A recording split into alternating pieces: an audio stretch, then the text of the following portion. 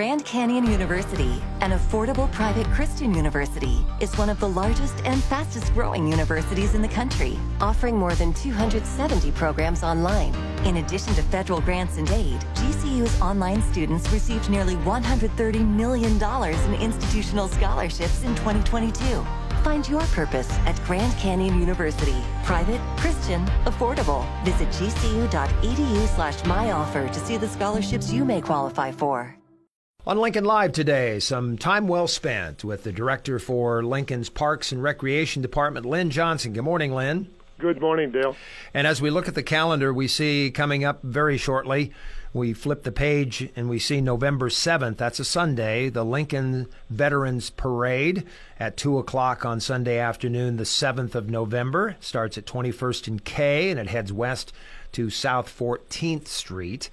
And a good opportunity to talk about the Veterans Memorial Garden and all of the beauty that it provides 365 days a year. And Lynn, you're the perfect person to take us back and share the history of that garden.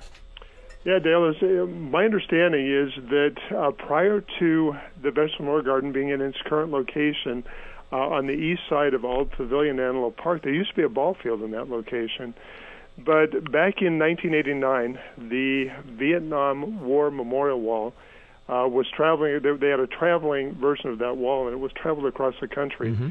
And it was in Lincoln, in that area just east of Old Pavilion, during the summer in June of 1989.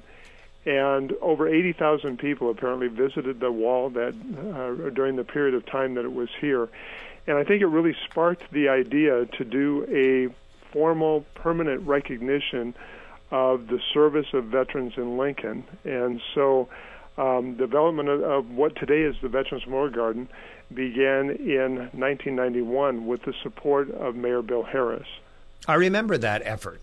I remember how it was seen as such a good idea, an idea that people are looking at each other saying, why haven't we done this sooner? But it just took the mayoral effort of Bill Harris to make it happen. And it's turned out to be a beautiful garden, just shy of 2 acres in size. It is, yeah. I think it's really a beautiful place, and it's become a place for honor and recognition, obviously, of the service of military veterans in Lincoln. If people visit the garden, you walk in through a beautiful gateway that says Veterans Memorial Garden, and then the northern portion of the garden is organized around a landscape bed that is in the shape of a star. And at each one of the points of the star, there are wars and conflicts, beginning with World War I, wrapping around through World War II, Korea, the Vietnam War, and then most recently there was a monument placed to the war on terrorism. And in that portion of the garden, there are bricks of honor installed in brick holders, and more than 6,000 veterans are recognized with those bricks in the northern portion of the garden. And every year, about 60 additional bricks of honor get added to the garden. The Bricks of Honor program is administered by the Lincoln Parks Foundation, and so they work with people who are interested in recognizing a veteran with an inscription on a brick that gets placed in the garden.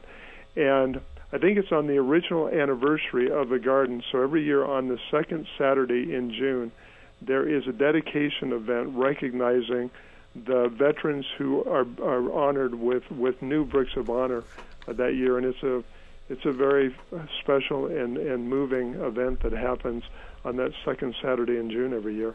Lynn, I've been here long enough to remember when Lincoln's Lady Liberty was on the corner of 27th and A. And if I remember correctly, it took some effort to find her because there were some overgrown evergreen trees, and it really hadn't been maintained nearly as well as it should. And there was an effort to move it to a more prime location. So I can remember when it was on the northeast corner of 27th and A. Yeah, the Lincoln's Lady Liberty statue was an effort of the Boy Scouts in the mid-1950s, and I think you're right. I think a lot of Lincoln residents will remember that statue being at 27th and A. It got moved to the internal portion of the Antelope Park Triangle for really a couple of decades and didn't get a lot of visibility in that position. And it was the zoo's expansion project that really got us to thinking about, where's a more prominent location for that sculpture. So it was refurbished, and then about 3 years ago, it was moved into the center of that star landscape bed in the Veterans Memorial Garden. It's really a beautiful centerpiece for that portion of the garden. Been a while since I've been there. Nearly 20 monuments or so, Lynn, in the southern portion of the garden. Is one of them, now correct me if I'm wrong, I could be, one of the sites for military animals or canines that were involved in wars, conflicts? Yeah, absolutely. Oh. Yeah, there's a Canine Corps monument in that portion of the garden. There's a winding pathway through the southern portion of the garden, and as you said, there's nearly 20. There are 18 monuments in that area. And I think one of the unique things is that each one of those monuments was placed through the efforts of a volunteer group who worked with the Veterans Memorial Garden Advisory Council on the design and the placement of the monument, and then they raised funds to have each one of those monuments created. And there are service groups and a variety of groups of veterans who are recognized there, including that Canine Corps monument.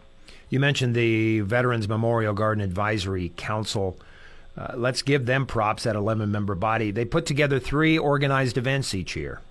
They do, yeah. They organize the events for Patriot Day on September 11th, Veterans Day, which is coming up on November 11th, and they also organize a program for Pearl Harbor Day on December 7th. And then there's a Lincoln Memorial Day Observance Association that is kind of a coalition of groups that organizes events throughout the day on Memorial Day, and it culminates in a candlelight ceremony in the Veterans Memorial Garden where the names of Lancaster County veterans who have passed are read during that event. It's really a beautiful and moving event in the evening on Memorial Day. A reminder again, the Lincoln Veterans Parade is Sunday, November 7th at 2 in the afternoon, starts at 21st and K and heads west to South 14th Street. Lynn Johnson from Parks and Rec joining me on Lincoln Live. The comment period for Parks putting together a plan for the next 10 years ended October 8th, so I'm curious, Lynn, what's next? What happens now? Yeah, the 10-year facilities plan, we update that plan every 2 years, Dale, and we just finished the 2021 update. We had a 30-day comment period where the community could review and make comments on that plan. Actually, there was a working subcommittee of the Parks and Recreation Advisory Board who will be reviewing the comments that were received, and then they will forward a recommendation regarding adoption of that plan on the next Parks and Recreation Advisory Board, which actually is going to be on Wednesday, November 10th at 4 p.m. This year.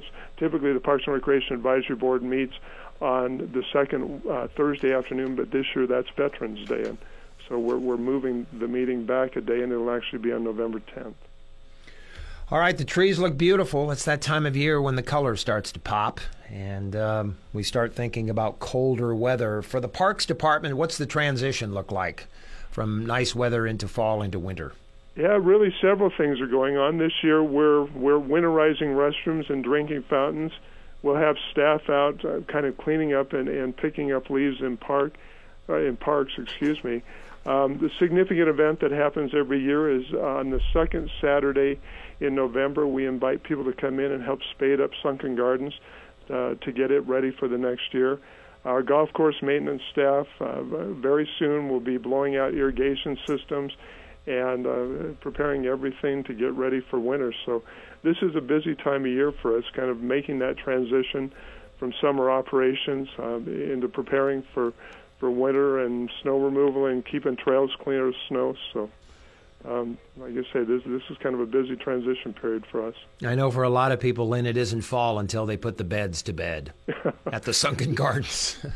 Yeah, and we sort of, people are interested in being part of that event.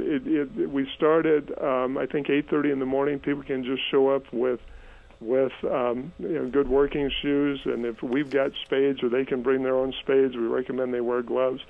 And in about 3 hours, that entire lower portion of Sunken Gardens gets spaded up, and then compost gets added to it, and gets ready for the next floor display. Yep. Well, Lynn, find your gloves, find your scarf. Next time we talk, it'll be just a few days before Thanksgiving. Absolutely. Yeah. Lynn Johnson, always a pleasure to talk to Lynn, City Parks and Rec Director on Lincoln Live.